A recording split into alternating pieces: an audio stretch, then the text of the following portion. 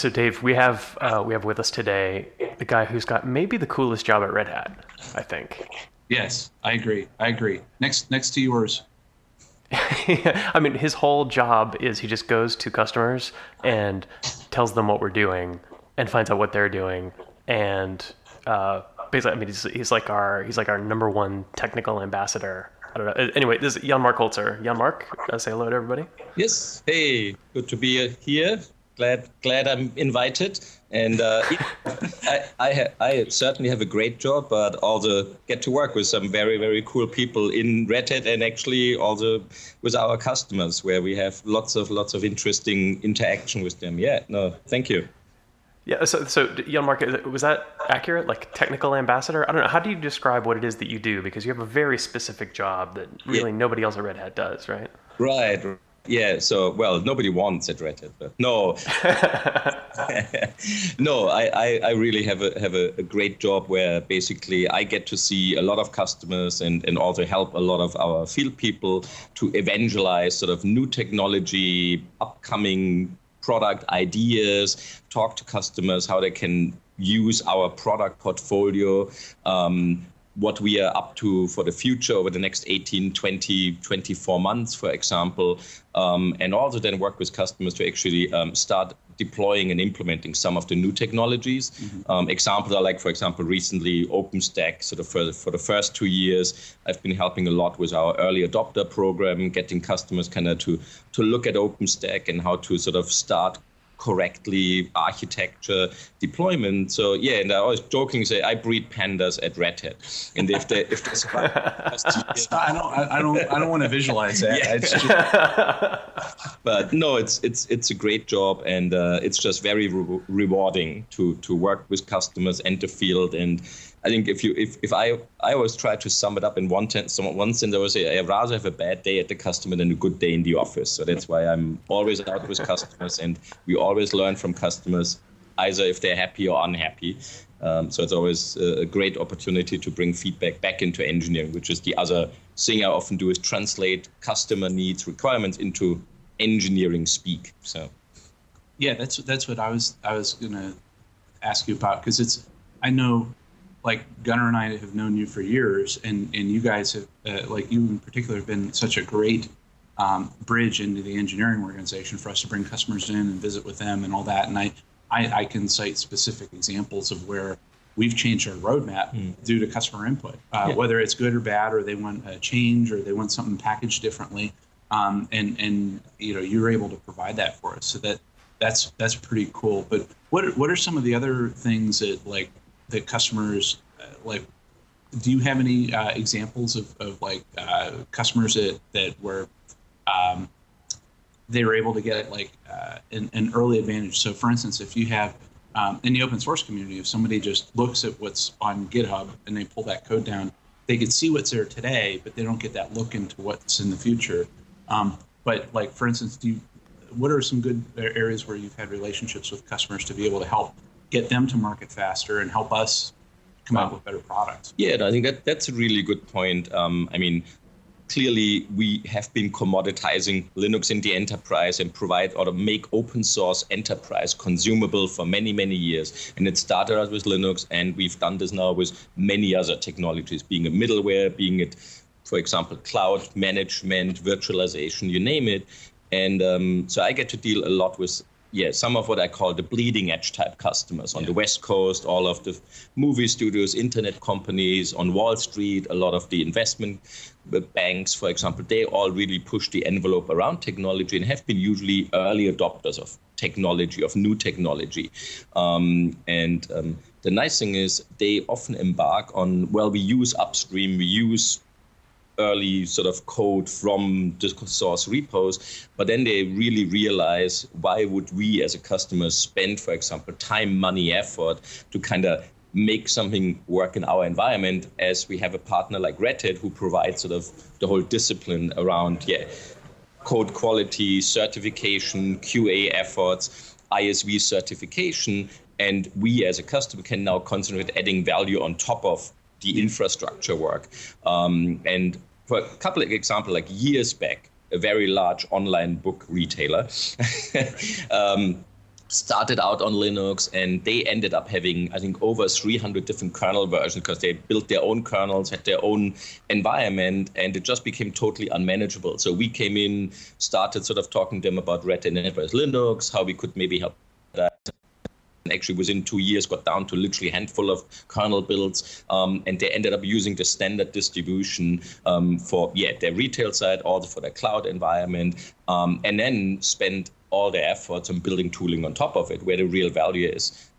We have the same like on Wall Street, where those customers push the envelope with some of the newer technologies, where we, for example, right now, there's all the buzz around Docker as a new container capability. And we have customers who really actively engage with us already on Docker. It's too early for like a production deployment in the context of there's not yet a officially supported RHEL build, but we work with them to actually drive towards, for example, a real product. Also the management, the discipline around, for example, how do you actually tie this into lifecycle management? How do you tie this into, for example, patching discipline, all these things, which otherwise totally get forgotten if you build this all yourself. So and I think we also provide the economy at scale too. Yes. If just that book retailer, if they're the ones that did it, it would only be useful to them, and every dollar of engineering resources that they put into it would be applicable to them. Yeah. Whereas if going with Red Hat, and we productize it, it's all people in the government and all people can take advantage of that change, and that allows the engineering investment to go a lot further. Right. Yeah, absolutely. And I think what we also bring to the table and help customers actually to build communities amongst customers. So it's not just, you're not the only one doing this. There are like 5 other customers who are looking at the same technology or problem, and why don't we play the catalyst, for example, and do some of the heavy lifting for all of you, and then you, again, you provide us input as a customer, and you steer, like you said earlier, product directions, for example, features you need, and we, for example, then help driving those upstream, these technologies. Because I think the other part is just the customer relationship with Red Hat, I think, is different than coming sort of to a traditional enterprise vendor. And I mean, my history is I work for Digital Equipment, Compaq, HP, so I've seen it going through big companies where if you as a customer ask for a feature, it usually involves a large monetary amount, and it will take forever for the feature to appear, if at all, where I think with Red Hat, customers have a very direct connection to engineering and get really their voice heard via people like you, Gunnar, myself, for example, and we have direct contacts into engineering and can really help driving the roadmap and driving the implementations, for example. So, and again, be the ambassador for the customer in the upstream communities as well. That's good. So Jan-Mark, I mean, you travel more than anyone, literally anybody I know in the world. How many miles did you log last year? Do you know? I honestly stopped counting miles. I added up the hours I'm in the air. So and it was actually funny. I really did. So it actually was funny. I think I ended up in like 2.5 months in air. So I told Brian Stevens, my manager, I actually worked 15 months because I tend to travel during the day because it's a waste of time. So I usually take like red eyes or fly on weekends or whatever. Yeah. So I have to talk to Brian about my compensation. I need to be paid 2 months more salary. So like a tax break because you're no, I wasn't on ground. Yeah. Right. But I travel a lot. But again, I've done this for many years. So but it is rewarding. I don't do it because I have to. It's just really my own choice. I could just decide, I'm happy sitting in the office, just do some calls or whatever, but I rather be in front of the customer and also, again, help really the field people to kind of have somebody who can talk about, products, futures without sort of having this pressure of having to make a sales pitch. Because I think the challenge for everybody out in the field is there's always the pressure. I need to figure out what is the next deal, how can I sell something, and I don't have any pressure in terms of, and I'm kind of a neutral person. So I actually had recently a side story. I was actually recently brought into a big retail customer where they wanted to know what's happening in the cloud market and what we see happening in the cloud market. But they actually explicitly asked for somebody to come who will not talk about product.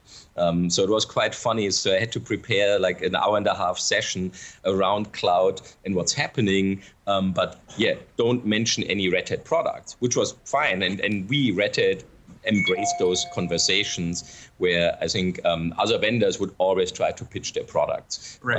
So it was a great conversation, turned out to be very interactive, and it actually turned out to be uncovered some real, for example, interesting use cases and actually opportunities. For example, in this particular case, the data integration platform from JBoss, where they have lots of distributed stores, they are all franchised, they have lots of data privacy concerns, especially out in Europe, but want to data mine all this data, but they can't move the data out of the country. And this particular capability would allow them to still do like data analytics, but still touch only data remotely in different locations, for example. So yeah, they often lead just to conversation. Hey, there might be an opportunity in a total different area, and just again help uncovering those little diamonds. So. Yeah. Well, one of the other neat things too is that I know that Gunnar and I get that perspective from public sector, and we know what's going on in the U.S. federal government, or in DoD, or intelligence community, or in the state, local education government. But you have this; it's a global reach, and it's across industries. And I think that's one of the other things too that I think people really enjoy hearing, because it's somebody may have a quote unquote big data problem in the government, and then we'll bring them up to us for a visit with you, and you'll bring some engineers in. But you could cite examples of that. Oh, this is how this Hollywood studio handles big data, or this is how this big internet company does it. And you could make these connections and talk about, well, here are patterns that I see, and here are areas where it's I'm starting to see similarities, right. And would this be applicable to you guys? And it really helps them out understand the broader industry. Yeah, no, absolutely. And I think it's also good for us because we know some of the customers who push the envelope, they kind of pave the road for what will be mainstream in 2 or 3 years' time. So it's great for us to kind of actually have people who drive with us technology, it matures, and then it just becomes volume technology in the end. But yeah, absolutely. And having sort of this cross-industry view is very valuable. And it actually ends often up that a lot of those customers enjoy talking to each other. Yes. So we kind of often just orchestrate the conversation between customers across total different business segments, for example, or sometimes even within their community. So an example is recently everybody wants to talk about OpenStack. OpenStack is the shiny object today. But we actually organized an OpenStack roundtable in New York City a couple of weeks ago, where we brought in anybody interested on the FSI, on the financial services side, to just talk about their experience around OpenStack, because they're early adopters of it, and not product pitch, nothing. We brought in some of our key upstream people like Mark McLaughlin, Chris Wright, and others. And the whole day was just an exchange. What are the challenges? What can we do to make OpenStack more consumable, easier to deploy, for example, but all in the context of upstream. And customers liked it a lot. And actually, the funny thing, at the end of the day, one of the customers said, when can we have the next one? I'm willing to host it in June. So we actually literally are now under pressure to do the next roundtable, and the customers love it. And the nice thing is, for us, we've done this in the past. We've done it 10 years ago with Linux on Wall Street. So that's why we kind of figured we do the same now with OpenStack, to give them just a forum where they can talk. And I think we can do this with lots of other technologies. So I think that's definitely has been very successful for us. So do competitors, when they get in the same room, are they very guarded, or how do... No, not.